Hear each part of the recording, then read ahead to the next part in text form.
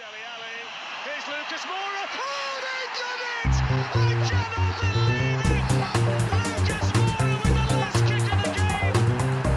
Hello, listeners, and welcome back to another episode of the Plus Dave podcast. We are the Tottenham Hotspur theme show brought to you by a team of Spurs fans and a Leeds fan called Dave. It's a big episode this week. We've got a lot to talk about. We've had our first defeat of the season in the Champions League, which we are going to talk about, although we aren't going to talk about it for too long because we've got a lot more to get through. And frankly, we don't like talking about defeats. We like talking about 6-2 wins. We like talking about hat-tricks off the bench. And we also like talking about upcoming huge clashes against Arsenal. So a lot to get through. It's going to be a big episode and I'm going to need my A-team to help me get through it. So let me introduce them with no further ado. I'm going to start with you, Elio. Welcome back to another week. We've got a lot of goals to get through. We've got our first defeat. We've got some exciting stuff coming up. Are you coping with all this Spurs excitement at the moment? Absolutely. It's nice to be talking about mainly positive things to do with Spurs. Race back sort of to this time last season and it was a very different conversation. So no,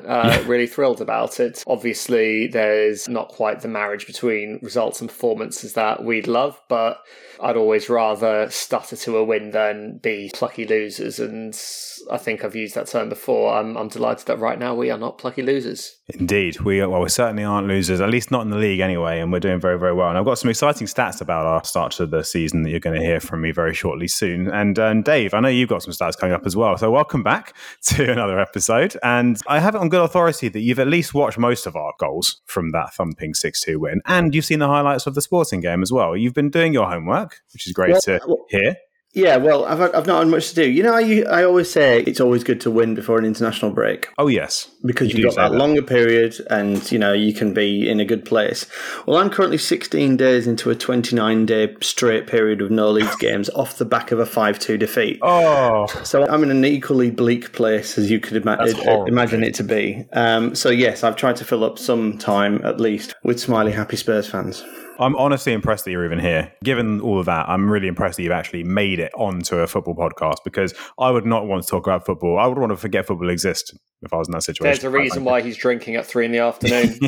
I thought that was just a regular bank holiday for you, Dave, but okay, fair enough. Right, so let's get into it, shall we? Let's talk about the Sporting game because it's obviously our first defeat of the season and it's never nice to see a defeat. And Elio, I know we were talking about this afterwards and I think there was a degree, wasn't there, of if this had to happen, maybe it's good that it happened in this way and that it happened now because it's a little bit of a warning sign and perhaps this was coming one way or another. I think it probably was because our performances have not been stellar. I think Fulham and Southampton were the only games where I came out thinking we really, really deserve that, though we've always sort of created more chances than the opposition in our wins. So I will kind of caveat that with that. But it was to an extent coming, and if it's going to come, then away to Sporting Lisbon in your second game of the Champions League. You've won the first one. Golden rule of Champions League group qualifications: win all your home games, pick up at least a point away, and you'll end up in the knockouts. So I think it's easier to take than if we'd won that, had a great Champions League start, but lost yesterday at home to Leicester, for instance, which obviously definitely after a few minutes was threatening to be the case. Do you think we deserve to lose? We did. That doesn't necessarily mean Sporting deserve to win. If you follow my train of thought, a 0-0 was looking pretty fair, wasn't it? At that stage, it was like, that's probably what the game deserves. But you know what? When you go away to a team who, to be put together, they cost an absolute fraction of what your record signing costs, and you can't create any chances, and you're that poor defensively, then you deserve what you get, even if it is an end of game sucker punch. So I didn't even get angry at the end. I just kind of slumped a bit into my chair and like, well, let's hope that this gives us a bit of a shake-up. And it kind of did. We'll get into the Leicester game in a bit. But yeah, well-timed defeat if there is such a thing. Yeah, it did seem like it gave us a bit of a kick up the arse we needed, didn't it? And obviously it's never nice losing in that fashion, but I suppose if you leave us second in the group with 4 games to go and a few home games, like you say, you're still fairly confident of getting through it. And pretty much last-minute goal, the second goal, we were pretty much defeated. It was all the way into injury time and probably can't read too much into the actual result. Dave, I know you've had a quick look at the highlights of that. Any points to make on the game against Sporting? Obviously, you've seen the Marcus Edwards run where he did his best impression of Lionel Messi. That was a nice little what could have been, wasn't it? Yeah, so, well, you've named 2 of the things that I've written down. The first one was sucker punches, which Elio has already said, and it certainly did feel like that. I don't want to be accused of saying one thing about Spurs and another thing about another team. So I am going to say I don't think it's ideal that you conceded the second goal. And I think that is probably more of a negative than conceding a set piece in the 90th minute from my perspective, because we're going to talk about that when I mention Leicester, but we'll get into that later. Yeah, I keep wanting to say Martin Edwards, but I'm very aware that he was the former sporting director at Scum rather than a 21, 22-year-old English footballer. Yeah. But yeah, that run was pretty special, wasn't it? And he obviously looks like he's got flashes of brilliance, which is not unheard of at Sporting. They've had a fair few decent players over the years. Have. And they've got an exceptional conveyor belt there, so they obviously know how to spot decent players, and they're not all Portuguese either. The other point that I kind of wrote down was missed chances, because looking at the highlights, it did really feel like, even though I think the XG was relatively even for the game, the key chances, other than that Edwards chance before the goals and the save that Lloris made to give them the corner that they scored from, other than that, it was all Spurs in the highlights. And there were good chances and there were good opportunities. Now, obviously, Richarlison's goal was well offside, so that wasn't a chance. But other than that, I think the majority of the chances in the highlights at least were Spurs'. And I think that's hopefully a bit of a wake-up call for everyone. And I think Conte should use it as that, in the sense that you got to take your chances in Champions League, because if you don't take your chances, then you might get hit on a sucker punch exactly as they did, and then you have to find that point away from home, as Elio mentioned. That could have been that could have been that point, and you're going, right, we've done that now then. Yeah. And then we can just win our home games and we're sorted. But now you've got to still think you've got to get a result away from home. So, not getting that result, not getting that point, even if it's just a point, it just cranks the pressure up another notch for the next game. And I guess to add to all of that, and you mentioned the second goal particularly there, it also, given that Champions League is done on head-to-heads, not on goal difference, I believe, in terms of what order teams finish in when they're tied on points. Got to beat Sporting by 2 goals and 2 clear goals, at least 3 if we actually concede one and they have the away goal, so to speak. Because if we end up sort of neck and neck with them, and there's no reason to think that they won't do well for the rest of the group after that. All 3 of those teams can take points off each other, so you may well have 3 teams close together towards the end. Then we need to do better than we maybe otherwise would have when we played them. So hopefully it's not the case and we're just sweeping all before us by that point, but you got to be realistic to these things, and you got to really bring the A game to the return match now. Elio, were you a bit frustrated with the substitutions? And we've actually seen very much it just turned around in the Leicester game, but there was, I think, only 1 substitution made, and that was quite late on in that game. Was there a part of you that thought maybe we could have salvaged something if we'd acted a little bit sooner, or Conte acted a little bit sooner? I think, and it's not the happiest thing I have to say, but I think Conte had settled for the points away, and he thought, all right, let's just conserve all the legs we have until the weekend. The fact that Bentancur and Højbjerg both looked dead out there and he didn't sort of bring on Bissouma, for instance, was odd, to say the least. So I think he settled for the points and he was just trying to keep some rhythm. Listen, you never know quite why managers make certain decisions, but I did think it was a mistake on his part. No, fair enough. And he seemed to learn his lesson in the next game, definitely, one way or the other. There was a different story in the Leicester game. We saw quite a few subs and quite a few early subs. Shall we get on to the Leicester game, shall we? That's the support act over. That's the warm-up act. Let's talk about the main event, what we really want to talk about. The 6-2 game. And we've done that a bit justice, and obviously we've got a lot of games left in the Champions League, and hopefully we're still in pretty good position there. 6-2. Lovely win. In fact, it's the first time we've scored 6 in a home game in the Premier League since the 9-1 victory over Wigan all those years ago, which is quite something. I didn't know that. That's quite impressive. That surprises me. Have we done that away at all? I imagine we have, given that I heard the stat specifically mention home games. So maybe we have, or maybe outside of the Premier League. Yeah. I have a feeling we've scored 6 in the league away to Leicester at one point.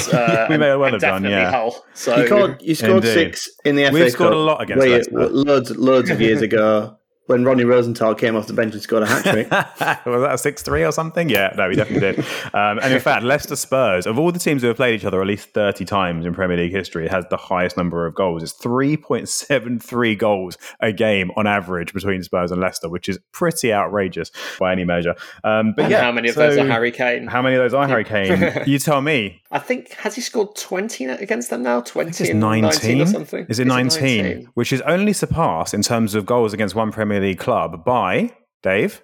It's probably Alan Shearer against Leeds. It is Alan Shearer against Leeds with 20. Very good. Let's hope that stat will fall soon, or at least the next time Spurs play Leicester anyway. Well, it'll have to be this season. Yeah, exactly. It will, won't it, at this rate? And that's not because Leeds are going down, that's for sure. Now, Leicester are in trouble, aren't they? And let's talk about the game, because Leicester haven't been good, but you've still got to beat what's in front of you. And we might have been criticised for not creating in the last few games, but we certainly did in this game. But we went behind. I was crying about the penalty at the time. I thought it was outside until I watched the replay at half time and realised actually it was very much on the line. And in fact, you watch Sanchez's demeanour, it was very much like a puppy that's just weed on the floor and he looks very guilty. You know, he'd done something wrong. You could tell it was that kind of, he put his hands up sheepishly like, I didn't mean to, I didn't do it.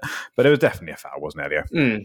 It was. Yeah. And clumsy one too. It was clumsy. It was just panic stations defending. Perisic went in with not one but two wild failed tackles, one of which could have very easily been a foul against us from way out of the box, but the ref said play on. Wish he hadn't, obviously. Then Sanchez tracking back went in with his own wild lunge. It wasn't necessary, was it? It wasn't, and I just feel like it was at odds with the Sanchez we've seen previously this season and at the end of last season, where I think he's actually been solid defensively. I mean, as backed up by statistics as well, but also I've never felt sort of particularly shaky, but he gave that ball away initially as well. Then Perisic had his two wild lunges. Then he brought the guy down the box. Between the two of them, it was just terrible right-hand side defending, really. Yeah. The funny thing is, I was talking about how it might look a bit cleaner with Perisic out on that side rather than Emerson, because I think a lot of the criticism had been our play out from the back, and then suddenly we looked even worse for the beginning of that game. I mean, I'm sure Perisic can do a very good job if he plays consecutive games as a right wing back and gets suited the role, but just because the guy's two-footed doesn't mean it's his best position. There's a reason he's been on the other side for the majority of his career, whether as a attacker or as a defensive player. And you just look at the whole pitch differently when you're on different parts of the pitch, and your awareness of what's going around you is completely different. So I think with Perisic's two lunges there was just a bit of an element of his instincts weren't what they would have been had it been on the other side of the pitch. So good point. I can forgive him for that. Plus, I think you have to remember that, Perisic has seen things, and it does have. I think could go crazy eye at any moment. Just because he's a little bit older and a little bit wiser than Romero, I think he could probably revert to type at any moment. Yeah, exactly. And of course, Romero wasn't on the pitch at the beginning, which was an interesting one. I don't think many of us called that. What do you think the thinking was behind that, Elio? Was that just resting him? Was that a case of Sanchez seeming a better fit for this match? I don't see a reason to rest him when he's already had a period out with injury, and the previous two matches were a week apart. I think Romero played really poorly in the previous game and got a kick up the backside. Unfortunately, the player used to give him that kick up the backside himself played really badly, but so it doesn't overly throw the gauntlet down as you'd wish. But yeah, I just think he was being punished for a bad game. I may be wrong about that. It may have just been rotation. It may have been saying to Sanchez, look, you played well so far this season, you deserve a game as well. But yeah, I just think Romero was poor in the previous match. Yeah. There's no reason to rest him when we don't have a game for 2 weeks and we don't really care what Argentina do. So no, exactly. I think he was just having a message sent to him by Conte of, listen, you've had a couple of near misses with potential red cards this season. You've just had a poor game. Wisen up a little bit. And that seems to be a bit of a theme emerging as well, because obviously Son famously was on the bench at the beginning of this game. We saw how that worked out. Kulusevski's had a couple of games on the sidelines and he came back with a bang as well. And he was actually responsible for setting up our equaliser after a nicely worked set-piece goal. And another strike from Gianni Vio. Not his first in this game, I might add. And somebody told me that this guy was a fraud and that he was a snake oil salesman and that we'd walked into a trap. But I think I'm liking what I'm seeing from Vio so far. I don't know about you, Elio, but a lovely cross from Kulusevski. I think we can all agree on that. And another goal for Harry Kane against Leicester. I mean, when you actually look at the way we scored that goal, you get the ball quickly to Perisic, who gives it straight back to Kulusevski, who then beats his guy and puts a great cross in. Kulusevski can't beat a guy and put in a great cross, and Harry Kane is a very good header of the ball. So you think to yourself, why do we need a set-piece specialist to come up with, get the ball to our best crosser? Cross to the guy who loves scoring with his head. 6 foot 2 centre forward, it's a bit of a But no, credit to Vio, we're doing well for set pieces goals since he's come in. So he's clearly simplified it a bit for them. And obviously there's another one to come to talk about in a second. Yeah. I did feel a little bit like Harry Kane maybe got that header a bit easier than Brendan Rodgers would have liked. But Harry Kane doesn't need the header to be easy to score it. So I think... That's why they're bottom of the league. And one of many reasons, anyway. Yeah. Well, Dave, I don't want to let this moment pass without giving you a chance to talk about your old mate. Yeah, well, I mean, I guess the only defence I have, because he was awful for Leeds, is the fact that he was a set-piece coach for Leeds in the 17-18 season. So he would have been most likely letting, maybe Samu Saiz or Hadi Saka or Berardi putting the crosses in for La Soga or Kimar Roof, who's notoriously massive. Some of these names sound like made-up names from regional Football Manager. Exactly. Or, I think what I'm saying is Pro Evolution Soccer, where they used to just come up. What I'm saying is perhaps theory behind set pieces is better when executed by one of the best strikers in the world and world-class wingers. Who would have thought it? And the thing is, Perisic, Kulusevski getting the delivery in. I mean, for years now, we've had Eriksen's corners, which is the one thing he's actually really not very good at, and Son's not particularly great at them either. So I can't actually remember the last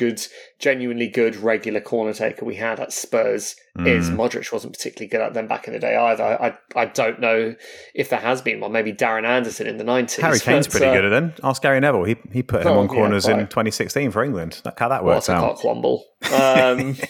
Just tee you up there. We're like Kane and Son with the assist there, Elio. I just set you up. Just put Neville out there and you smack it in. But yeah, absolutely. I think good players probably do help. But it's probably worth mentioning, actually, because I'm sure a lot of people will call out the fact that we've conceded a few set pieces. That's not Gianni Vio's job, to my understanding. He isn't actually responsible for defensive set pieces. I don't know if somebody is beyond just the regular coaching team, but apparently he is just an attacking set piece specialist. So in case anyone decides to try and throw that at him. But speaking of which, we got another one shortly afterwards, and it was Eric Dier. I love seeing Eric Dier score. It's always great to see him score. And his goal is actually, it's not just his second of the season and another assist for Gianni Vio, but it's actually made us the team in the Premier League with the most headed goals this season. We've already got only one fewer than we scored in the whole of last season.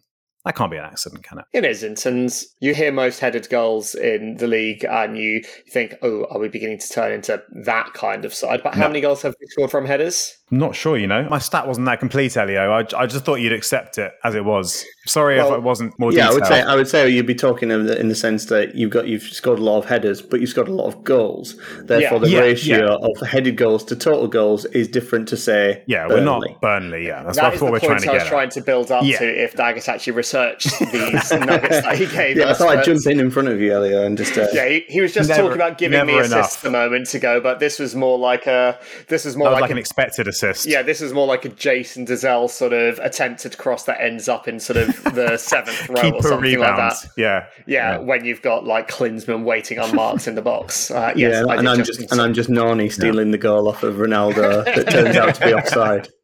I saw that the other day. That was amazing. That would have been such a good goal as well. That would have been a beautiful goal. But unlike my attempted assist just now, Perisic's assist was lovely, wasn't it? It was a really good corner, right foot.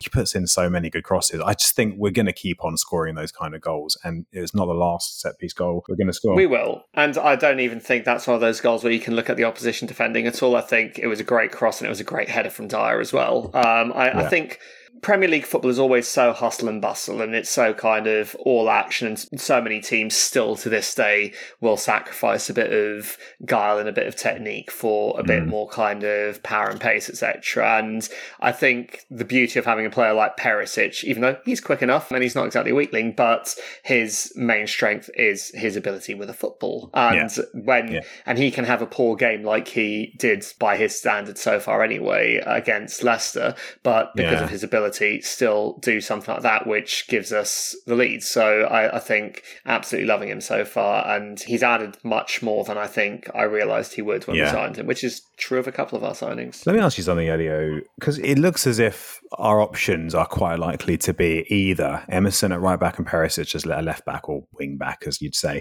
or Sessegnon on the left and Perisic on the right, which I think a lot of Spurs fans were very excited to see. And I would imagine, don't want to speak for all of our fans, but I imagine the majority would want to see that continue. Which would you prefer if we're saying those are the options? I know we've got Spence and Doherty, but given that Conte appears to be relying on Emerson as our right-back option, which of those two combinations would you prefer generally? First of all, I'm going to caveat a little of what you said there, just because Conte has come out and said that the reason Doherty's not really playing is because he's still not up to sort of the level to be able to. Let's remember that Matty Cash did try and end his career last season and escape without so much as a free kick given against him. So, the scumbag, he so did. Well, yeah, quite. So I do think that Doherty, if he does get back to last season's kind of level, whether that's fitness, whether that's ability, remember, we're talking about sort of a player close to the end of his career than the beginning, so injuries like that take more of a toll as well. If he gets there, I think he will be an option, but based on current sort of selection, based on what we're seeing, we know Emerson's got next to nothing to offer us going forward, which is sad when you consider that he's actually a quick enough player, but he just doesn't have the mentality to do it. Like, less technical players than Emerson, like Doherty, contribute more going forward because they at least think the way they need to. It's just not instinctively natural to him. Probably never will be. Who knows, it might be. Problem is, on the other side, I'm really beginning to wonder with Sessegnon. I think... Yeah, that's why I asked you. I was excited when he scored in the game against Southampton. I think Sessegnon is one of those players that he has... You say about him, he's got all the raw attributes. He's got sort of a bit of pace. He's got enough sort of meat on him. He's got decent technique. He seems to sort of be able to make good runs and things like that. But then when you actually see him in action, he just doesn't put it all together. And it's... I know he's a kid still. I think he's, 22? But he's also been playing professional football at a high level, first with Fulham and now with us for, 5 years now? 6 years now? He started definitely young. And you just begin to think, he's racked up enough appearances. He should have it by now. He's been overseas and played in the Bundesliga as well. He's played at England at every youth level up until sort of the main team. So you just begin to worry if he's ever going to have that sort of cutting edge to really push forward, because we know he's not a left back in terms of a traditional left back, though his defensive side was beginning to look like his stronger point until recently. Until this game, And going forward, it's all well and good being able to sort of put in a decent cross or score a goal when you've got the time and the space to do it and you find yourself there. But he's just not aggressive enough to make those positions happen for himself right now. And it is beginning to worry. And there's beginning to be a bit of an element, and I think this showed almost in a really bad chance we conceded because of his misreading of the ball. There's beginning to be a bit of an element of him being scared of the ball, and the second, especially a young player, the second that happens, you begin to worry what the direction they're going to go in. He's got the best manager to help him reverse any negative trends, but some players have a ceiling and some players hit that ceiling early. It's not terrible. He's not a bad player. He's a Premier League quality player. But so in answer to your question, I don't really know which of the two I prefer. Perisic and Doherty is the answer, basically, is what I think the easy way out. Right now, yeah. But I think based on the fact that Perisic is best on the left, and if our options for right wing back in Emerson or other left wing back in Sessegnon are both kind of equally not ideal, keep Perisic where he's best and then do the best you can on the other side of the pitch. Yeah. I don't know if this is a British Brexit rah perspective, 4-4-2. I would feel good if I was a Spurs fan, but I'm not, so I don't care. But I'd feel good if in 3 years' time your left wing back was Sessegnon and your right wing back was Spence. They'd both be 25. That's meant to be the plan. They'd both be, England internationals by that point, potentially England regulars, depending on what the formation is that England would play. But, that's surely the purchase of, not necessarily Sessegnon because that was so long ago, but certainly Spence. You've got to see that as them two being the future. And I guess that, I take your point, Elio, and the fact that Sessegnon has been playing a long time and that works against him, which is strange because, you've got so many players that you look at and you just go, well, they've just got some zero experience, and you get excited because they haven't got any experience and they could be great. But then on the flip side, you've got someone who's got loads of experience and you're like, yeah, but he's been around ages and he's not very good yet.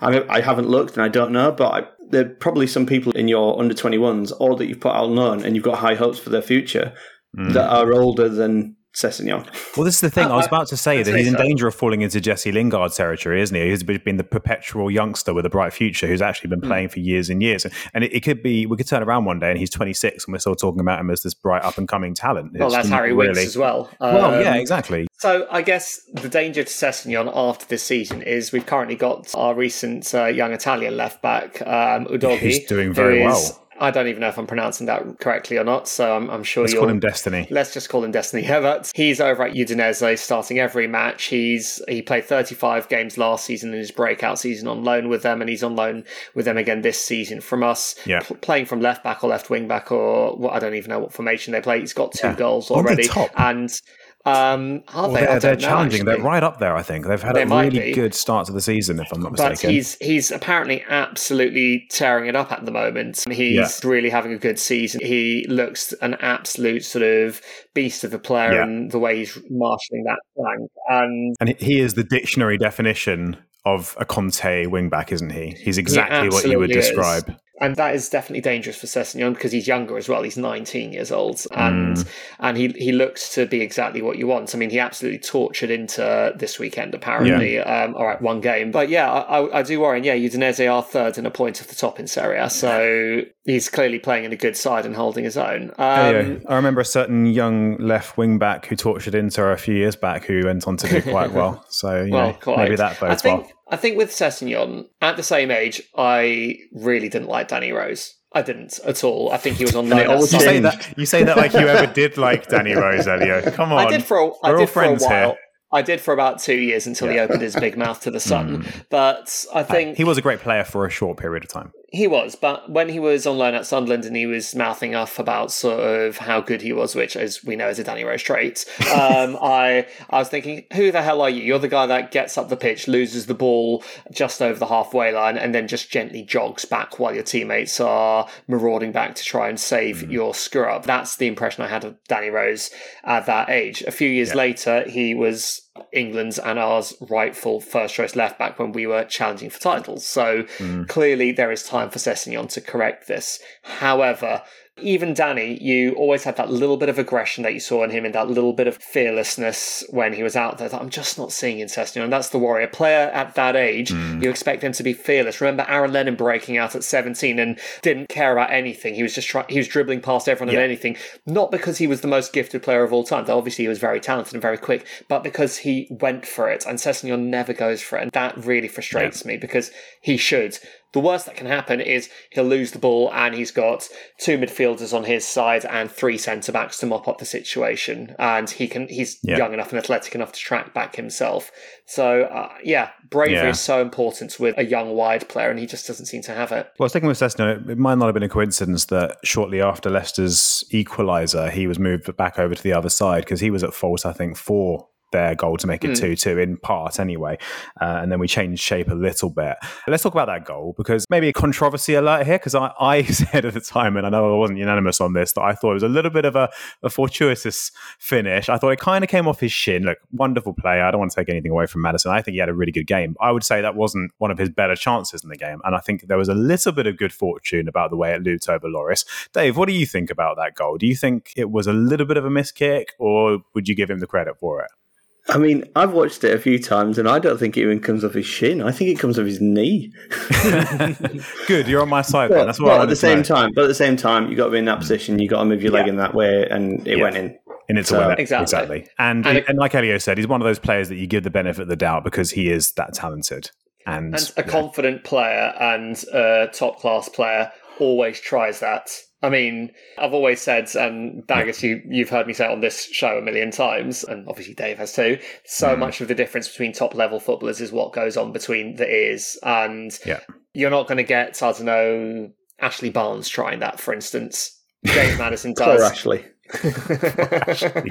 Great player to start off with on a save of FIFA, but more bashing of Burnley as well. Well, I don't like Burnley. No, you've made Ashley that very Barnes, clear. Ashley Barnes is awful. It's fine. He's awful. So yeah, I think even if there was a bit of fortune about it, you deserve that fortune when you tried to do that in the first place. And he did have a good game, to be fair. He's one of the few players that really fought for them. And what is he doing in that team? Why couldn't we have signed him this summer? But that's another matter. We'll get Why doesn't he get an England call up and Jack Grealish continues to live off his Villa form of 2 years ago? Indeed. But we could go down a really long and winding road if we start talking about that. And it's worth mentioning, but we'll probably come back to it in a little bit. One man who has had an England call up, a long overdue England call up, is Dier. So congratulations to him. But we'll come back into that in just a moment. So 2-2, half time going in. Would you say that was a fair result at that stage? Or do you think Leicester were riding the luck a little bit at half time?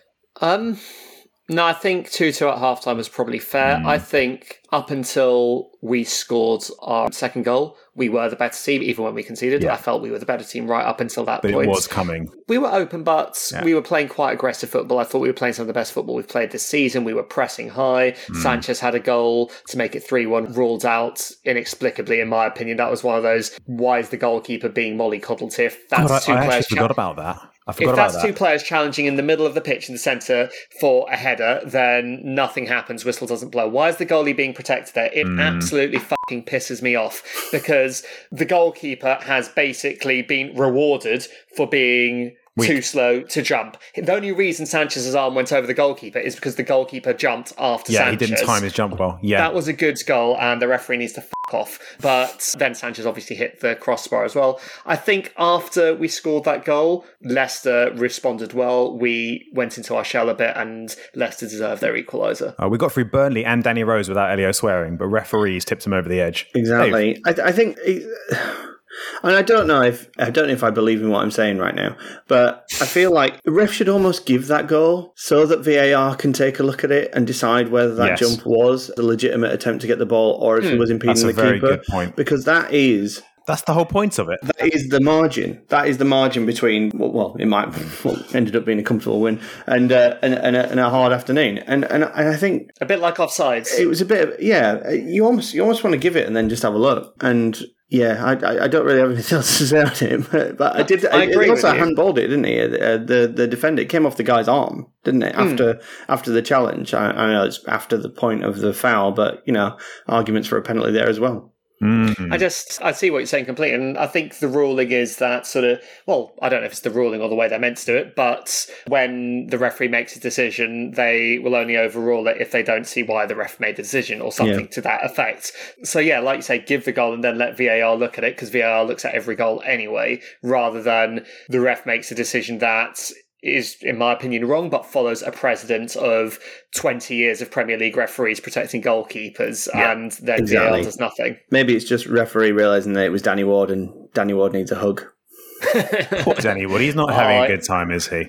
He's going to be a nervous wreck at the World Cup. To be fair, it's not just him, but to be fair, they do need a new goalkeeper desperately, don't they?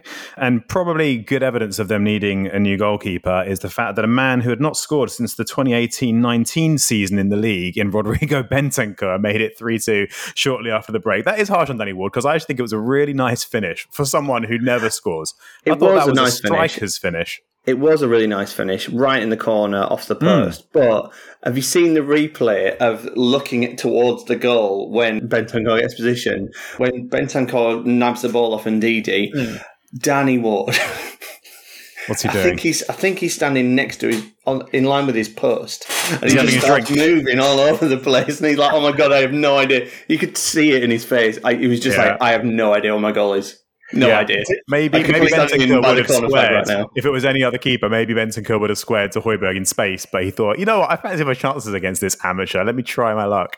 Nice finish. Sure. What do you think? I mean, and also not just the finish. I mean, the closing down, the way he pressed and got the ball off Ndidi of all people, really, really well done. Nice goal. He deserved. So I think nice goal. Bentancur was our best player in my opinion as well. All right, apart from 30 minutes of Son, obviously.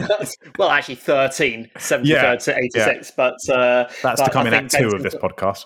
Absolutely. But Bentancur, the way he sort of played all game, I'm really falling in love with this player now. I think even though he's a more aggression version of, there's so much about Carrick about him in sort of the elegance with which he does things. Like there's no time he's on the ball and looks clumsy. He just seems so born for it. And I have no idea how he was struggling to make a Juventus side that regularly plays Rabiot, who is just a poor footballer, basically. Not even good enough for Man United, apparently. Yeah. I like the goal. I like the way he nicked it, and I think I want to see a bit more of that from him, because he clearly has got a finish in him if he can do that. And I do want my midfielders to be getting sort of 6-7 goals a season. Well, look, the next thing that happened was some very important substitutions and quite a few early substitutions as well, which was something we'd not really seen too much from Conte. And I mentioned in the Champions League game, of course, we left it all very late to do anything. 59th minute, we had Emerson on for Perisic and obviously moved Sessegnon over to the other side. We had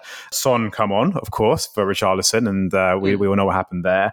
Romero came off Sanchez as well. And a little later on, we actually had Basuma come on for Kulusevski, and we switched to a 3-5-2. I'm interested to hear your thoughts on how that affected our play.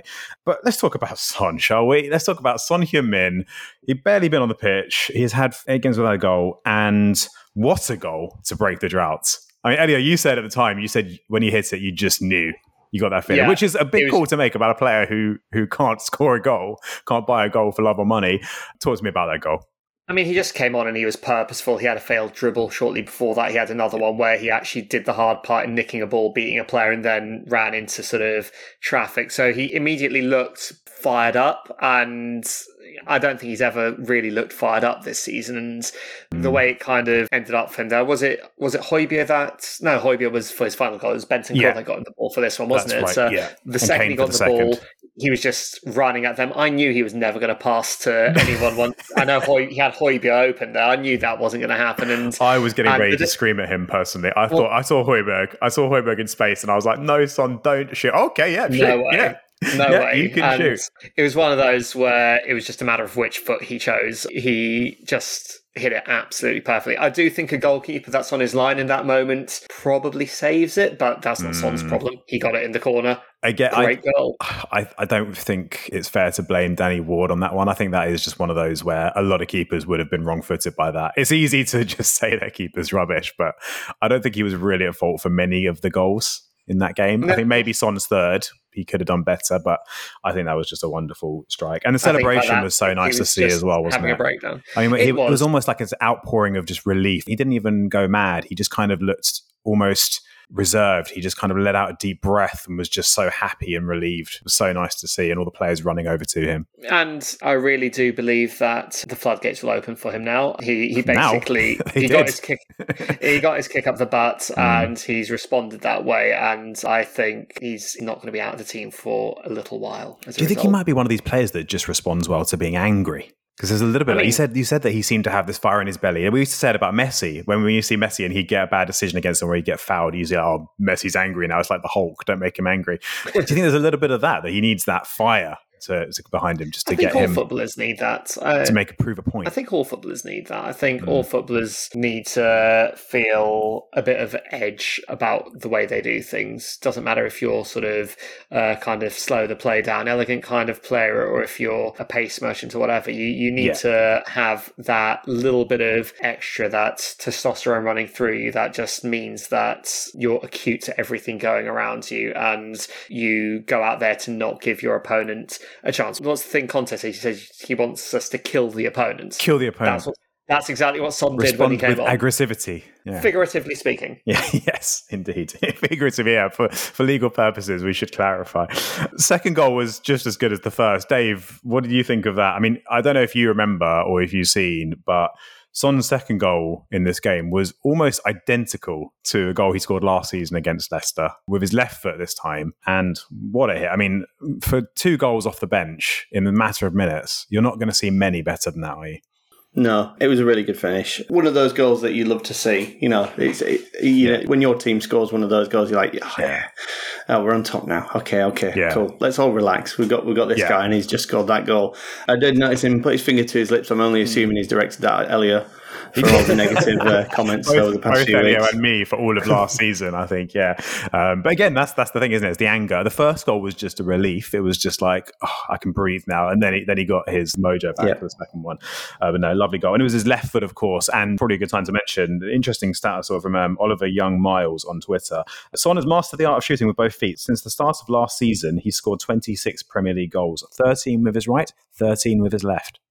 So he needs to work on his heading, basically. He does, yeah. Basically, he's terrible in the air, is what the point of that was. But of course, he then closed it off with the hat trick. It wasn't quite as spectacular as the other two. We had to wait for VAR to give it, which correctly gave it as onside. Lovely ball through from Højbjerg as well, it must be said. But yeah, as far as substitute performances go, Elio, I think the only one that comes close was the last time we played against Leicester and found ourselves behind Stevie Bergwijn. It's close. And Ronnie Rosenthal. Of course, Dave. Yeah, please never forget Israel's finest, the Rockets, Ronnie Rosenthal. Indeed. Son is the first Tottenham player in the Premier League to come off the bench and score a hat trick, in case you didn't already know that, which is a remarkable stat in itself. I think when it works, obviously it works, and it certainly worked this time. And you have to put it down to a bit of a motivational masterclass from Conte in the way that he's obviously managed the situation. And it is, well, it certainly seems to be that it is working as well as you'd want it to work, with people going in and out of form, people getting used to the way that the team is playing in the way that Richarlison has, and slowly integrate him into the first team, into the starting 11. Yeah. Almost perfect timing that Son, was struggling for form. And then obviously, dropping Son, questions arise, could go right, could go wrong, went spectacularly right with a 6-2 victory where he scored a hat-trick. Yeah. And you have to put your hands up and say Conte's done the right thing there. I think, interestingly, the not quite paradox, but almost paradox of it is Sanchez and Romero, which Elio mentioned earlier, in the sense that, you give Romero a little bit of a minor ticking off and drop him for a game, and then you have to rush to get him back on the pitch because his replacement's an absolute shocker. It's swings and roundabouts, but they're not going to be talking about that because you won 6-2. They're going to be talking about the guy that's got 3 goals in 14 minutes. Of course they are. Yeah, that's a really interesting point, actually. Elio, I want to get your thoughts on this, because Conte will feel vindicated, won't he? Not just in terms of his rotation recently, but also in terms of the signings and the squad depth that he's added, because it is kind of all going to plan. Son having a patch like he did in recent years would have been a real problem for us. It wasn't this time. And it looks as if Son being rested or put on the bench for this game got exactly the right response out of it. And Conte will feel quite happy with his decisions off the back of this, won't he? Absolutely. And I think ultimately, when your team wins and when they win by a decent margin in the end, even if there are nervy moments, you always have to say the manager got it right. And he did. I think, like say, the decisions were vindicated. But I think bigger picture here as well, this is why we signed Richarlison. We've now got Kane, Kulusevski, Son and Richarlison, who are all very kind of worthy players of starting spots. Kane is obviously untouchable pretty much, but you've got these guys. And then even after that, you've still got Lucas, who I think is harshly criticised by Spurs fans, and for all his flaws, I still reckon probably makes the starting squads of 11-12 of the sides in this league quite comfortably. And you've got Hill as sort of the 6th choice attacker, as sort of this young, high potential player. All right, the reason I think we kept him in the end rather than let him go on loan is because we couldn't find... Well, no, we could. He had an option to go and we cancelled it because we weren't able to get in whoever it was we were after at the same time. That's the only reason he's here now. So, but there's far worse players you can have. If he's your 6th choice player, then I think you're doing all right. And just looking at sort of our players at the moment, I mean, Kulusevski this season, he's got only the 1 goal, but he's got 3 assists in 7 league games. You've got Son now, who's got his hat-trick, so he's got 3 goals, and I think he's got the 1 assist that he got in the first game as well, so decent amounts as well in 6 games in half an hour of football. Kane's obviously now got 6 goals as well in the league. I think he's got the 1 assist in there, or maybe more. I'm not sure, but he's doing well. Richarlison's got a couple of assists in the league, having had by far the least playing time, and he got his 2 goals in the Champions League. So you've got 4 players there, all pushing each other, and that's a beautiful thing. I think Kane is going way under the radar. I think the fact that he has scored 6 goals in 6 games isn't really being talked about enough. I think because obviously Erling Haaland... A few more, yeah. Well, I mean, Erling Haaland is obviously, he's a ridiculous phenomenon and everyone's talking about him, but Kane's 6 in 6 and playing very, very well. And especially when you compare it to the start he made last season and how long it took him to get off the ground, he does seem to be performing really well. And he's got enough players to set up, like you say. I don't know if he's got more than 1 assist, but I'd be surprised if he hasn't, and he probably will get many, many more as well. So yeah, all looking very, very good. And in fact, our 17 points from our opening 7 league games this season is a joint best record at this stage of the campaign in the Premier League, joint with 2016-17 season, where of course the only man who was able to beat us was Antonio Conte at Chelsea that year, and we came second. So it's hard to pick too many holes in Spurs at the moment, isn't it, Elio? I mean, I know we're not perfect, and in a way there's something encouraging about the fact that we've got room for improvement and we're doing this well. But with our biggest game of the season to come, which we're going to get onto in just a moment, how are you looking back on the starts of the season, and how happy are you? I'm very happy. Imperfect start in terms of performances, brilliant start in terms of results. We've got sort of our key players maybe not completely on fire. Kane hasn't actually been playing his best, but he's been scoring goals, so not going to criticise. Yeah.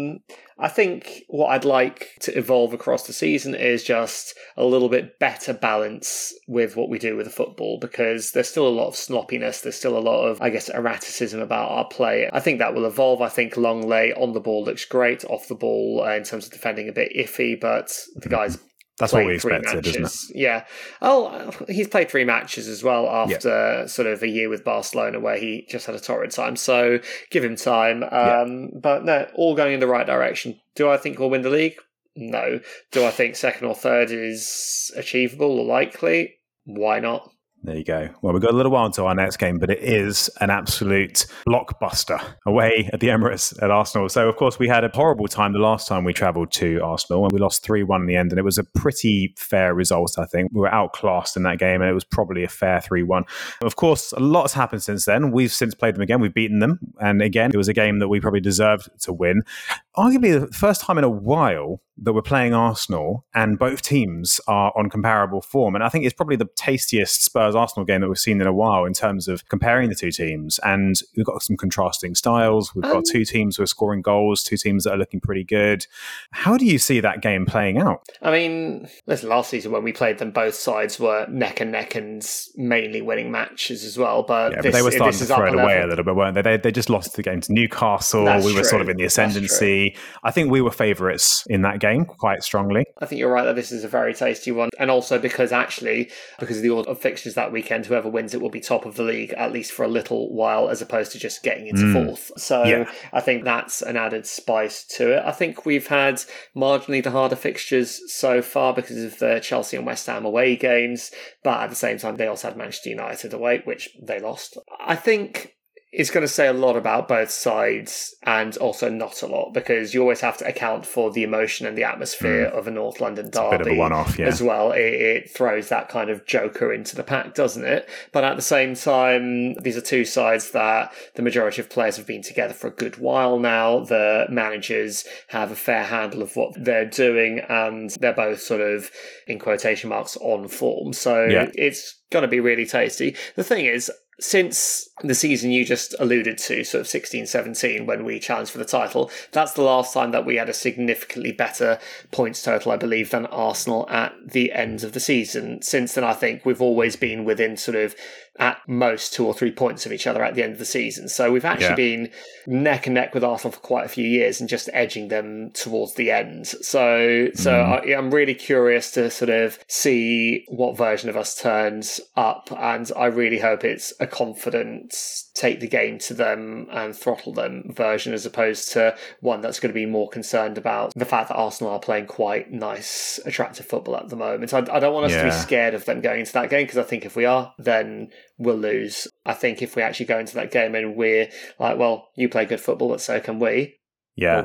I think we need to be prepared for the fact that they're going to have a lot of the ball, though. If you look at the way they've played and the way we've played, even in our wins, even in our good performances, we've not had the lion's share of possession. And they're obviously a team that are quite clearly modelled in the style of Man City B team that Arteta is trying to put together. Dave, how do you see that game going? If you had to call it from now, not just a score, but in terms of the way the game's going to play out, where do you think that game's going to be won and lost? Let me take it back a little bit further and just kind of talk it all through where my mind's going at the moment. So obviously Arsenal are top of the league. They've lost 1 game. They've won the other 6 and they're on good form and they're playing some decent stuff and scoring a few goals. Not an incredibly tight ship at the back, but neither are you. So, I think the chance of some goals is high. It's at the Emirates. it's not at Tottenham Hotspur Stadium. Yep. So that immediately, even whatever you think about it being a library, it gives Arsenal the advantage. They will be. Up for it. I remember the first time we talked about this, and I was talking about October being really difficult for them. I've just re-looked at the fixture list, because when I previously looked at the fixture list, it was they had they had Liverpool, they had us, Leeds, and then they had City. That has been replaced by, City has been postponed, apparently. I don't know what's going on there. I saw that. Putting the game in the midweek during a Champions League week would probably do it. Don't know what the Premier League were thinking of there. But they've got but then they've got a double header with Bodo Glimt, who are no pushovers, with the Liverpool game in between. Then they've got us. Then they've got a double header with a very decent PSV Eindhoven team with Southampton in between. And then they've got Forest. If I were you, I would go there with the sole aim of not losing. If you don't win, you don't win. But if you don't lose, let Arsenal do what Arsenal do and struggle in those what looks like 30 games that they've got in October. I think they've got 9 games in October. So let them have all those games and let them struggle. I mean, don't get me wrong, you've got plenty of games in October, but I, quite frankly, have more faith in Conte to be able to rotate his team. I have more faith in the actual squad of Tottenham being a rotational squad rather than Arsenal's. So I would say get out of there without losing any ground to Arsenal and let Arsenal do what they're going to do for the next month. I know it's a kind of a figure of speech, but I'm always a little bit nervous when people talk in terms of going out there and trying not to get beaten, because that implies you're playing for a draw. And I know what you're getting at, and obviously, that's the main thing, is to make sure you're not going to concede goals, of course. Yes, but it's nothing I don't think we should go there thinking, let's play for a draw. Let's not try and sit back and play for a 0-0. Don't go Sanchez on it and dive into every tackle. Perisic, don't get the eyes.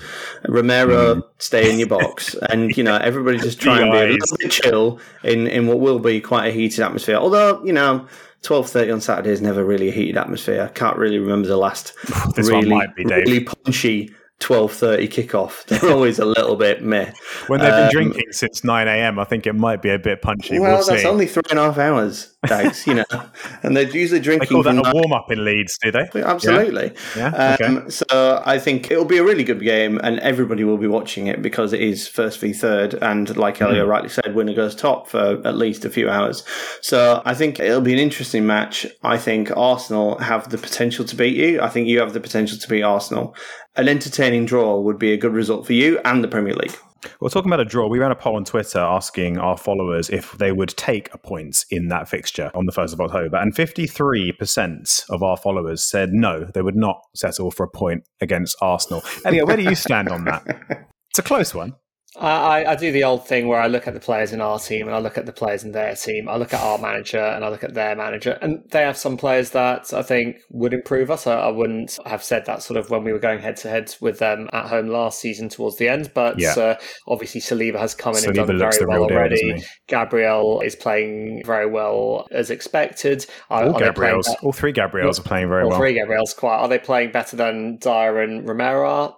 Debatable, but let's say we take at least one, maybe two of their defenders. Never take Ramsdale over Loris in 7,000 years of ridiculous football being played. Tierney or Perisic, probably 6 of one, half a dozen of the other. They're currently playing Ben White at right back. We're playing Emerson at right wing back. I mean, I like Ben White. He's not a right back, so I can live with that. Don't think any of their forwards displace any of our forwards. So I think the teams are fairly evenly matched and we probably just edge it. Yeah. I think I'll be satisfied if we come out with a point, but at the same time, I do think we have the ability to win it. So I'd rather we did that. Whether we go out for it. I mean, it depends on the performance as well, right? If we go there and we get absolutely pinned back and they hit the post 3 times and we're really lucky to cling on to, if it's like Chelsea, for example, I mean, we can all agree Chelsea deserved to beat us and we scraped through and got a draw in the end and we were tough and we're resilient and there's merit in that. But I guess, if it's like that, I don't think we'll be left thinking, that was a good result. I think if it's a draw by rights and it's a fair, even game and we're at their ground and we come away with a point, we can say, that's good. We're very close to them. We've still got the home game to go. Fixtures are switching around now. They're going to have European games too. And I think it'll look pretty rosy at that point. But obviously, the performance is going to have a big bearing on how we're all feeling afterwards. I was surprised with what they did to Brentford, to tell you the truth, because the Brentford's they've been good. Are a good side. They found that out.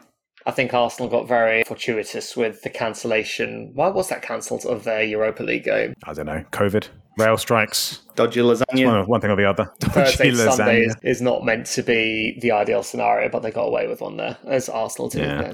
They like having fixtures postponed for innocuous reasons. No, I agree with that on the Brentford thing. I think Brentford have looked really strong, and they made them look very ordinary, I thought. And I think a lot of the focus this season has been on the fact that Arsenal have only played rubbish teams, and I don't think that's entirely fair. I mean, obviously, okay, they played Man United and they lost, and even in that game, I think a lot of people said they were probably the better team, and they got done on a couple of counter-attacks.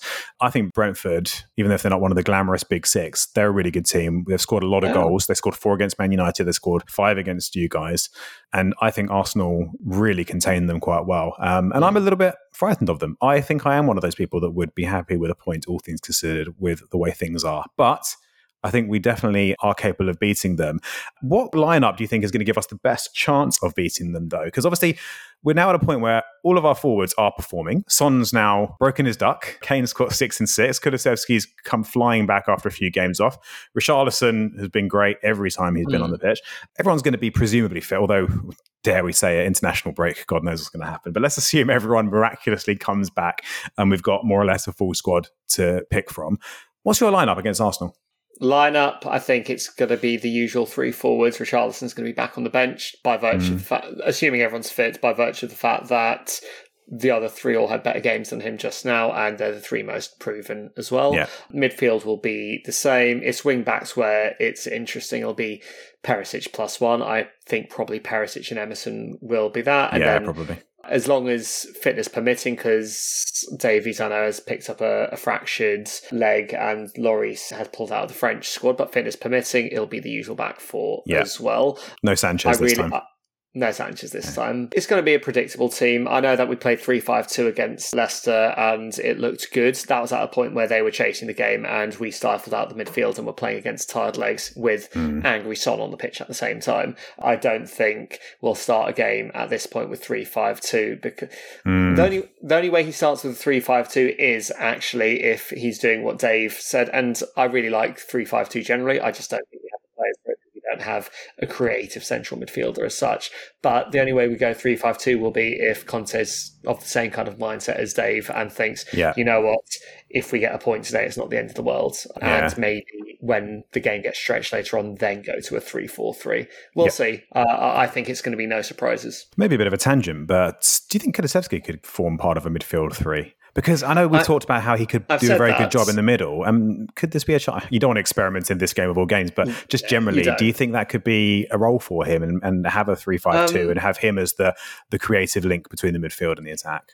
So in my mind, Kulusevski isn't going to be a wide player forever. I think he's going to end up either sort of playing down the middle from midfield or up front. And he's definitely got the strength for either, and he's got more than enough kind of work rate and closing down for the middle. I mean, there's a lot of a certain Moussa Dembele about him who also made that transition back into midfield. Yeah. But you might say that would be a waste of his goal threat, but is playing as a central midfielder in a 3-man midfield a waste of De Bruyne's goal threats? You tell me. So, no, exactly. Yeah. So I could imagine it. I think from our current selection of players in our squad, if we did have a 3-man midfield, I would want him to be one of those 3 because I don't want to have 3 defensive midfielders in the same side and all of our pure kind of CMs are defensive midfielders. I think that would kill us creatively.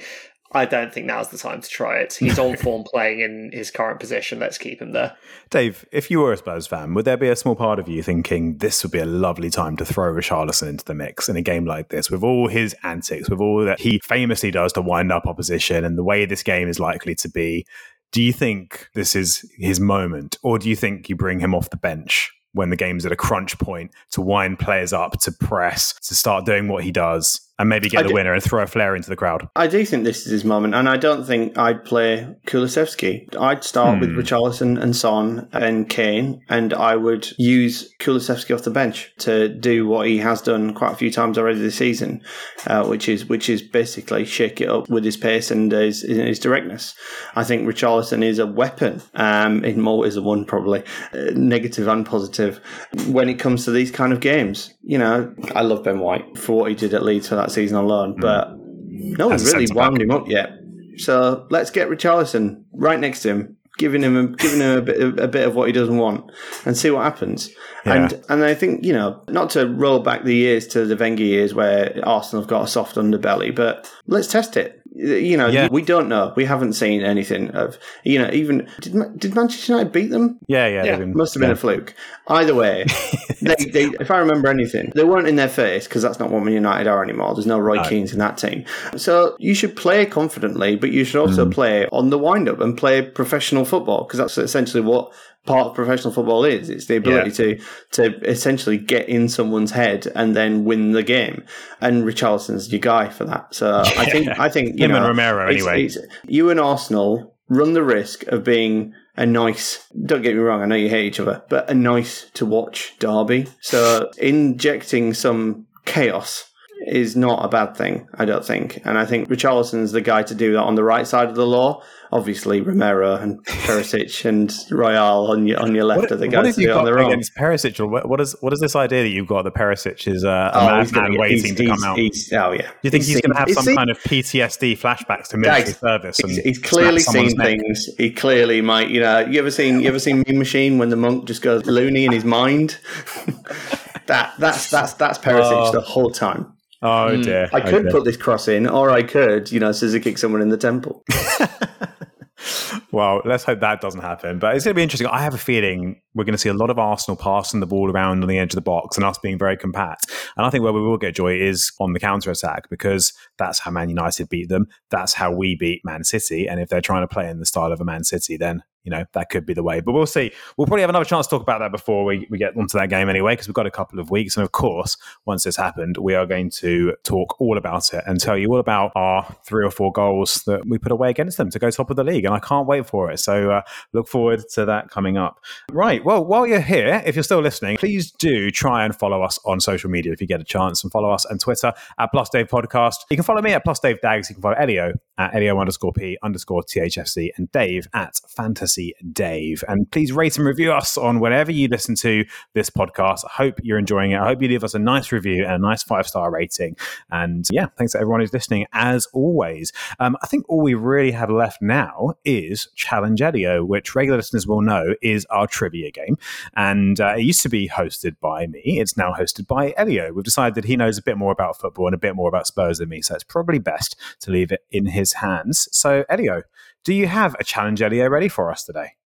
I absolutely do. I kept it a little short and sweet this week because we obviously had a lot to talk about on the football front, but same format as usual, 3 questions, and let's see how we go with that. Obviously, as ever, I just want to remind viewers that this season the questions are researched and accurate in their answers, and we fully intend to keep it that way for as long as we'll have it. You are setting us up to fail a little bit, but I am somewhat, but you know what? That's how confident I am in both how good I am and how bad you were. A bit like Son shooting from 25 yards against Danny Ward. Exactly. Like, you just know that as soon as it leaves my mouth, it's going to be gold. Wow. And Moving I feel on. like that was almost onomatopoeic in how much that comment's made its own point. So read into that what you will, and don't ask me to spell onomatopoeic, please. No, we don't have time for that. So the other day we had our match against Sporting Lisbon. We played against ex-Spurs potential prodigy Marcus Edwards, once dubbed by Mauricio Pochettino as our mini Messi. Sadly, it did not transpire to be the case. I mean, Messi's Spurs. pretty short. Yeah, I know. How tall is Edwards? Like 4'6". I think what Pochettino meant was more like a Messi light. And obviously that is over-the-top praise. I mean, Pochettino also calls Winks little Iniesta. Once again, Iniesta being a very small player. So I think maybe he gets a bit excited, old Mopo. However... Danny Rose, little Roberto Carlos. Absolutely. Edwards did play very well against us. We are going to face a number of ex-Spurs players in the Premier League this season. I'm only going with players who have both appeared for Spurs and have appeared for their current clubs. So no ex-Spurs youth players who never played or current substitute goalkeepers or anything like that. But please name those 9 players. And I'm going to start off with Dave, given the severe handicap he'll have in this. So this is 9 players in the Premier League who play for current Premier League clubs, who have played for Spurs. Yeah, current Premier League players who have played for Spurs. There's a few obvious ones in there, so you may want to bash through those ones first. I'm not sure They're not as obvious as you think. They're obvious when you remember them, but it's not that simple when they're not staring you in the face. Mm. I've got a couple in mind. I can give up our clues throughout as well, if you like. Can I have a clue? No, you can't. No, you can't, Dave. Don't be ridiculous. You've got the whole goal to aim at. I'm really struggling. For one ex-Spurs player in the Premier League. Yeah, I don't support Spurs and I don't care enough. Should you say? I feel like I'm going to have to think about it. Shall I go first? Yeah, I think Dags, you don't take it as a pass. Let's just assume that Dags was going to go first anyway, and this is just wonderful vamp. I've got two in mind. This isn't the most obvious of the two, but I'm going to say Kyle Walker-Peters. Kyle Walker-Peters at Southampton, correct. You could have rolled that a little bit longer, Dags. I'm not Elio. I remember when he made his debut. It was a sunny afternoon. That great goal scored against Leeds, maybe. This is where I tell you both that you'll get bonus points for style. No, joking. Right, Dave, do you want another attempt? Gosh. Here's a clue. There are a lot of right backs in there. Yeah, there are lots of right backs in there. Think in the same position. Carl Walker. Carl Walker, very well done. He still plays from the Premier League, doesn't he? He does indeed. Does. As does Kieran Trippier. As in the same position. No, that's the thing, isn't it? It is a thing. It's like Tottenham Hotspur providing right backs to the Premier League since 1999. There was a time when you'd have got Carl Norton in there as well. Yeah, well, he was on my list that I'd written down, as was Aaron Lennon, who I'm pretty sure doesn't play in the Premier League anymore. He's not playing for anyone as far as I'm aware. I did check. He does not. But he always looks so happy when he signs. resting, I hate my life face. Ali no longer plays in the Premier League. He's gone off to Turkey. No, that was another one that I had on my list. Yeah, good. I'm nailing players that didn't quite currently play for players that have played for Spurs that no longer play in the Premier League. That's great. You named a player a moment ago that, Dags just named someone who was at... I've got one. Christian Eriksen. There it is. Well done. I must admit, that was the first one I thought of. I had one a second ago and it's just gone. Okay, this is a bit of a long shot. There's probably more obvious ones than this. I don't know if... Do you say that they have to have played for their new club? I mean... Or they have to be in their registered squads, basically. I don't know if this ever went through, but it's Serge Aurier at Nottingham Forest. Serge Aurier is at Nottingham Forest. It's a great shout. Another right back. I was thinking right backs and he just popped into my head. You don't have to say any other position. Would it be showing off if I won this only naming right backs? I mean, no, because you're a Spurs fan and I'm not. Keep telling yourself, Dave. I'm going to write down the ones we've said, actually, because you know how my memory gets. So we've had Walker-Peters, we've had Trippier, Eriksen, Aurier, and Walker. And there's 4 more. Is that correct? Yeah, and it's Dave's go. So as I was trying to allude to before you mentioned Eriksen, Dags spoke about Dele Alli no longer being where he is, but that club may have an ex-Spurs player still in place. You've just taken my next guess, if he gets it. I don't know if he will get it, though. No, I'm struggling. No, I don't think I've got anything. I'm going to have to pass. Fair enough. I think Elio is referring to Andros Townsend. Elio is referring to Andros Townsend, and that gives Dags a 4-2 lead on this, so there's only 3 players left. Oh, wow. Starting to struggle here. And I still haven't got anybody. I'm trying to think of players like Aurier who went away, left the Premier League entirely and have since come back. I'm sure there must be more of those. I'm also sure we must be missing a really obvious one as well. Like You're actually not. We're not? Okay. The last 3 are probably the hardest 3 on the list. And oh, God. We're going to be here a while, aren't we? Well, no. There will come a point where I will ask you to just want to call it a Dags win. And you'll say yes. And I will say never. Say never. Give me clues. Never will I ever. Give me a clue. I'm just trying to remember who's in the Premier League right now. 2 of these players are at Bournemouth FC. Yeah, well, I seem to be at... Does the manager count? Oh, no, he's gone. Rubbish team. I was about to say Scott Parker, but he's not even there anymore. And all 3 of them at promoted clubs. Oh, okay. I guess that helps. Yeah, I'm suddenly distinctly less confident about this round. The remaining players in it. Well, you're winning 4-2. Let's see if Dave wants to give you the win on this or not. No, he won't do that. So what have we got? We've got Forest, Fulham, and Bournemouth. And you say 2 of them are at Bournemouth? Yeah, 2 of them are at Bournemouth. One of these 3 players... I mean, anybody could be at Forest. Yeah, true. One of these 3... Right. One of these 3 players is on loan at his club. And the other two are both Spurs youth products. Two of these players are right backs. Jesus. Of course they are. The player on loan at his current club was also on loan at Spurs. At this point, either of you can shout out when you... Is Kyle Norton still playing?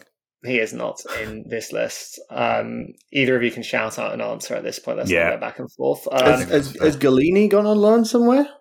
Not in England, he hasn't. I think he's in Turkey. Two of these players are English, and one is Brazilian. I was about to say Gilbert. Brazilian? What? Oh, man. How am I not remembering an ex-Spurs Brazilian player? This is really tough. Okay. It ends when either Dave concedes or Dags says, let's call it a draw. Is there no more clues? Is that they're the only options, are they? Even though I believe I'm currently ahead, I have to call it a draw. Okay. Well, if Dave's not going to concede... I want another clue. Can I have a clue, please? We've had a lot of clues. It's starting to become embarrassing. I mean, it's going to get... so a Brazilian player at one of the promoted clubs. So like I said, of these three players, one is on loan, and that player was also on loan with us. Is Carlos Vinicius at one of the clubs? Carlos Vinicius is at one of these clubs. I did not know that. That was a guess. Yeah. Is he really? Wow. He really is. He's at Fulham. He is at Fulham. No way. He came on against us again. Yeah, he came on against us the other day. I never saw that. Okay. I didn't know that. I didn't know that, so I'm not going to beat myself up. Fair enough. Are we going to call it a draw now? Yeah. I mean, you've just won. Draw. You've just got your 5th point out of 9. So that's the Fulham player. So there's 2 Bournemouth players. There are. I'll tell you who they are. They are both ex-Spurs youth products. Adam Smith and Ryan Fredericks, both right backs. Yeah, Ryan Fredericks is a Spurs. Yeah. I wasn't ever going to get those. I'm happy you told us. Good question, though, Elio. Only ever played 3 matches for us, I believe, all of them in Europe. Adam Smith came on in 1 league match for us against Liverpool and got a big standing ovation and then was never seen again. Interestingly, not registered with them, but Fulham also still hold ex-Spurs youth product Josh Onoma. So there's a fair few Spurs ex-youths around the league. I thought about him the other day because I saw that meme that went around when there was a screenshot of the Spurs lineup and it said, when you lose your son in a shopping centre, and it just said, oh no, my son. Oh no, my son. Oh dear. It's a lot funnier when you look at it than when you read it out on a podcast. I am not going to comment on that. All I'll say is that we've got 6 ex-Spurs fullbacks in that list. Several of them. And we're still playing Emerson Royale. Yeah, exactly. How many of them are better than Emerson? I think I'd take Kyle Walker-Peters, Kyle Walker, obviously. Kieran Trippier, and maybe even Serge Aurier over him. I mean... Oh, God. Rise. He would have done what Sanchez did, but get sent off in the process. I'm not sure I'd take Aurier, but the others definitely.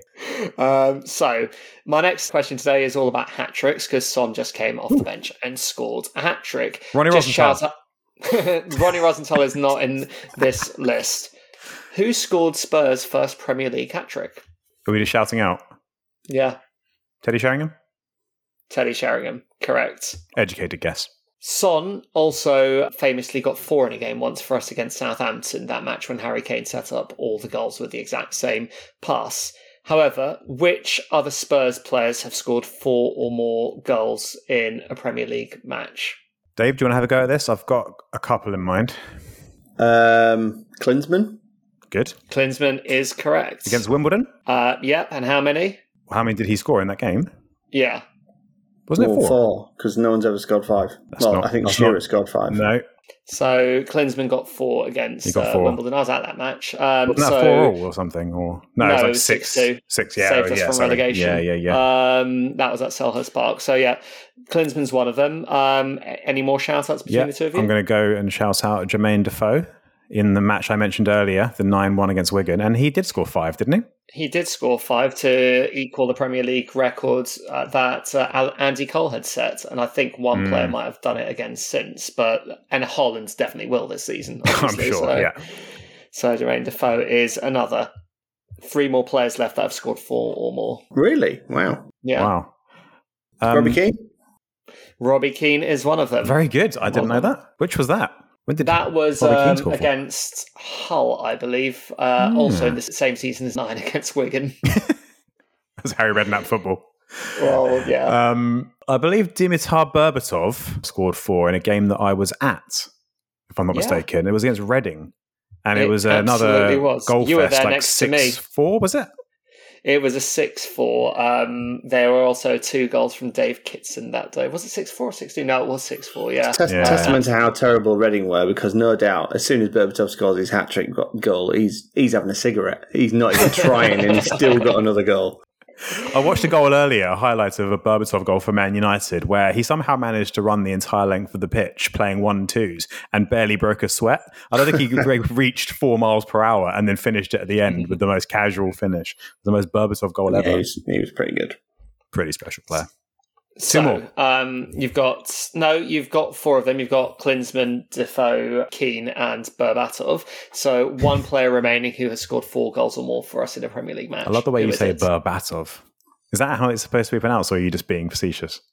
I have no idea. I mean, Like Harry Kane. And Dave takes the round. Very good. Why that wasn't That's the the first Occam's one either razor of you coming said. in clutch again. The old Occam's razor. I thought that was a nice question because That they're was. all fairly obvious shouts. Back in the maybe game. Back in the game. Which means So it's a shootout on the Who Am I? you're one all on hat tricks. Daggis, you took the first round, obviously, on ex-Spurs players, but 1 all on hat tricks. There's a third hat tricks question. Oh. We have scored 3 other hat tricks against Leicester. Name the Spurs strikers who scored those hat tricks. Harry Kane. That is one of them. I could have taken that there. I knew where that was going, but I thought I'd give you that one. Surely Bergwijn's should count as a hat trick. Sadly not. Jermaine Defoe?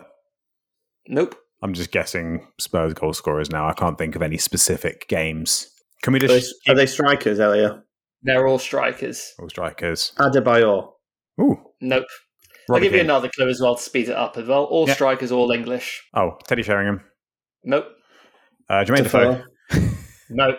Darren Bent. Ooh, good shout. Nope. I mean, Crouch. Darren Addison wore the number 9. No. He wasn't Neither of Crouch those. either, no?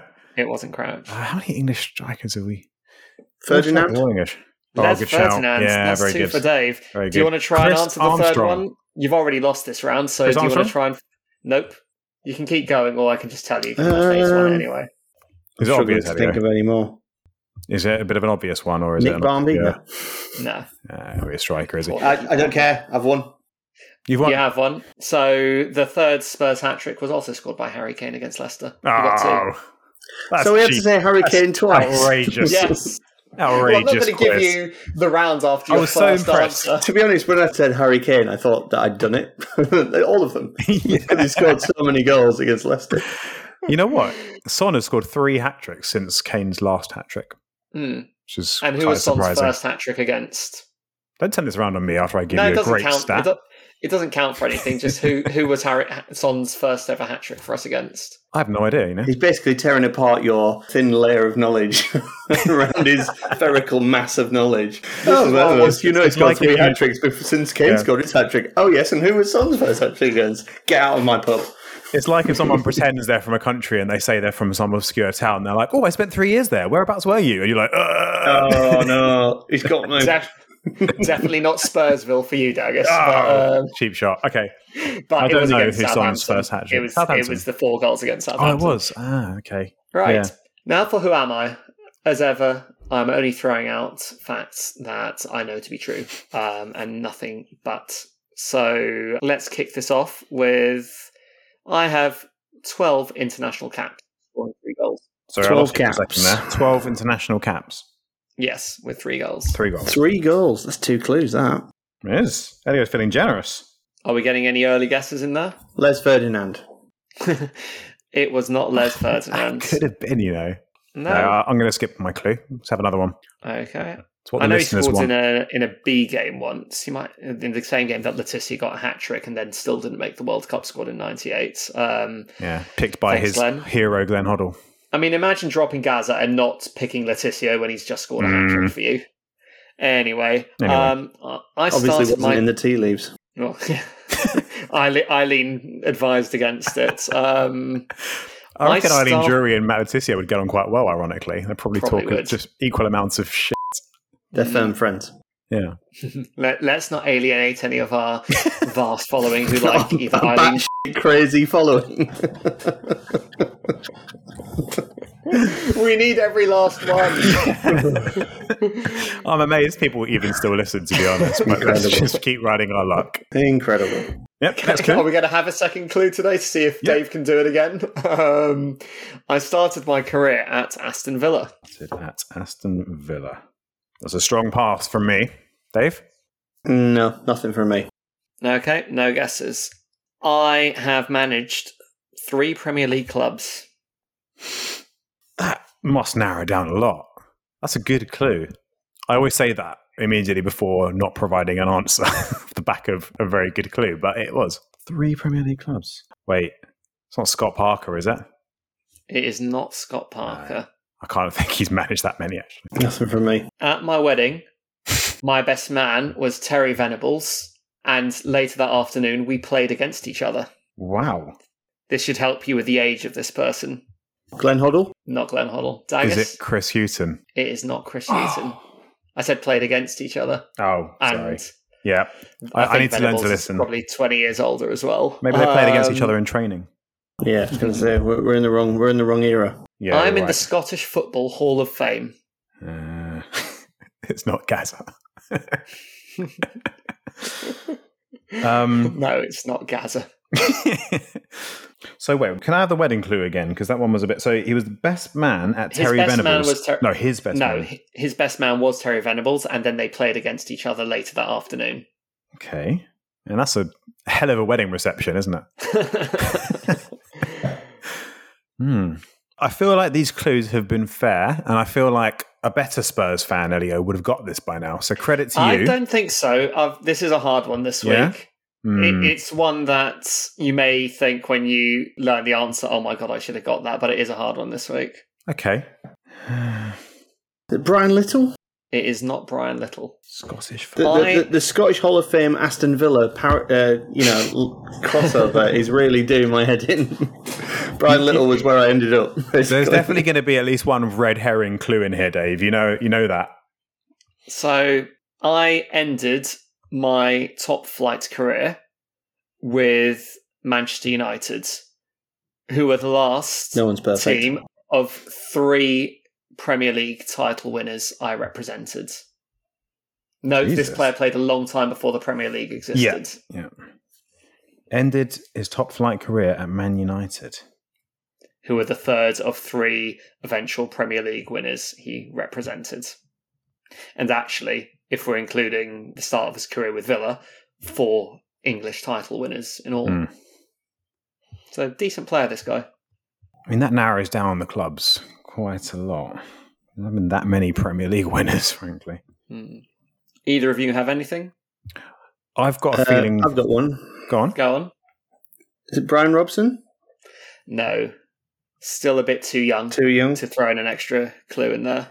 I have managed Teddy Sheringham, Tim Sherwood, Ian Wright, and Nigel Martin. All George England Graham. International. Well done, it's George Graham. Oh, very good. Of course it's George Graham. George Graham had Terry Venables as his best man. Yeah. Wow. He needed someone to make the stag do interesting, I guess. Dave, I'm not even mad. That's amazing. He needed someone to bring the MDMA. Jesus. I'd go as far as saying national treasure for Eltel. Absolutely. I think that's fair. His England team in '96 was a big part of me falling in love with all football. of our childhoods. Yeah, massive. George Graham, on the other hand. No, we do not have good memories of George Graham. I would say some of our darkest days, but no, they weren't that dark, to be honest. They were just meh. Well, then he took over us and... Trophies aren't everything. Meh due. Yeah, that's exactly what he did for us. He replaced David Ginola with Øyvind Leonardsen. Well, yeah, he replaced Tony Yeboah with Ian Rush. A 37-year-old Ian Rush. That's just tragic. Who we then played on the wing. Speaking of Tony Yeboah, I loved that description of him as the enemy of the tap-in on Twitter the other day. That was classic. I like that. So at which club did he manage Teddy Sheringham? Millwall? Correct. And obviously Sherwood, Spurs, right, Arsenal, Martin, Leeds, very, very obviously. Yeah.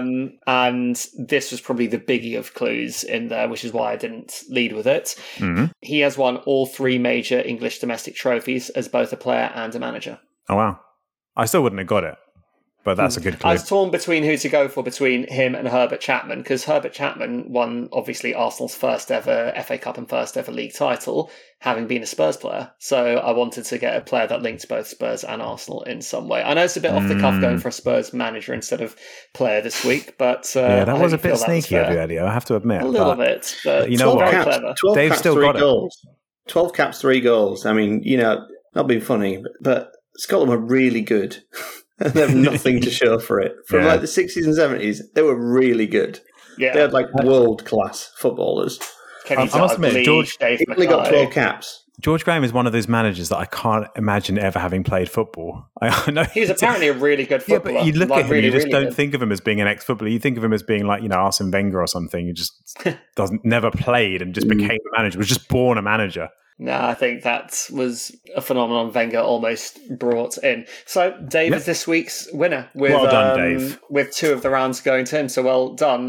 Very good his effort. Who Am I abilities continue to astound me, but also using someone who managed Leeds maybe gave him a bit of... Appreciate it, Elio, thanks. I would say you just made it fair. So I made it fair. I can't complain this week, Elio. I can't complain. You did a good job, and I'm very happy with Challenge Elio in your hands.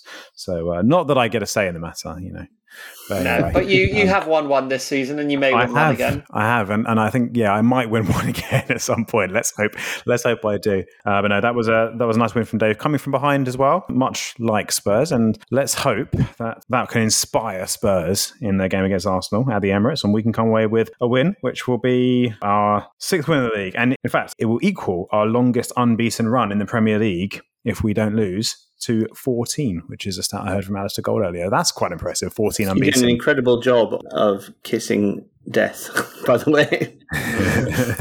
I'm now going to have a celebratory sherry. Yeah.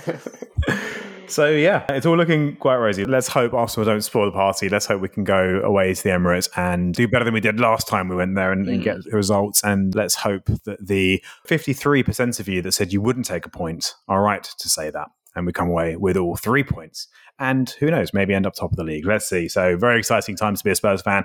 Let's hope we don't mess it all up. Let's hope we're all in good spirits then. And thanks everyone for listening. Really good to have you all listening. And I hope you've enjoyed this week's episode. I hope you're looking forward to our next one, which may come after the international break. It may come right before the next game. But either way, we hope you join us. Hope you've had a good time. Until then, stay classy, Spurs fans, and we will see you next time.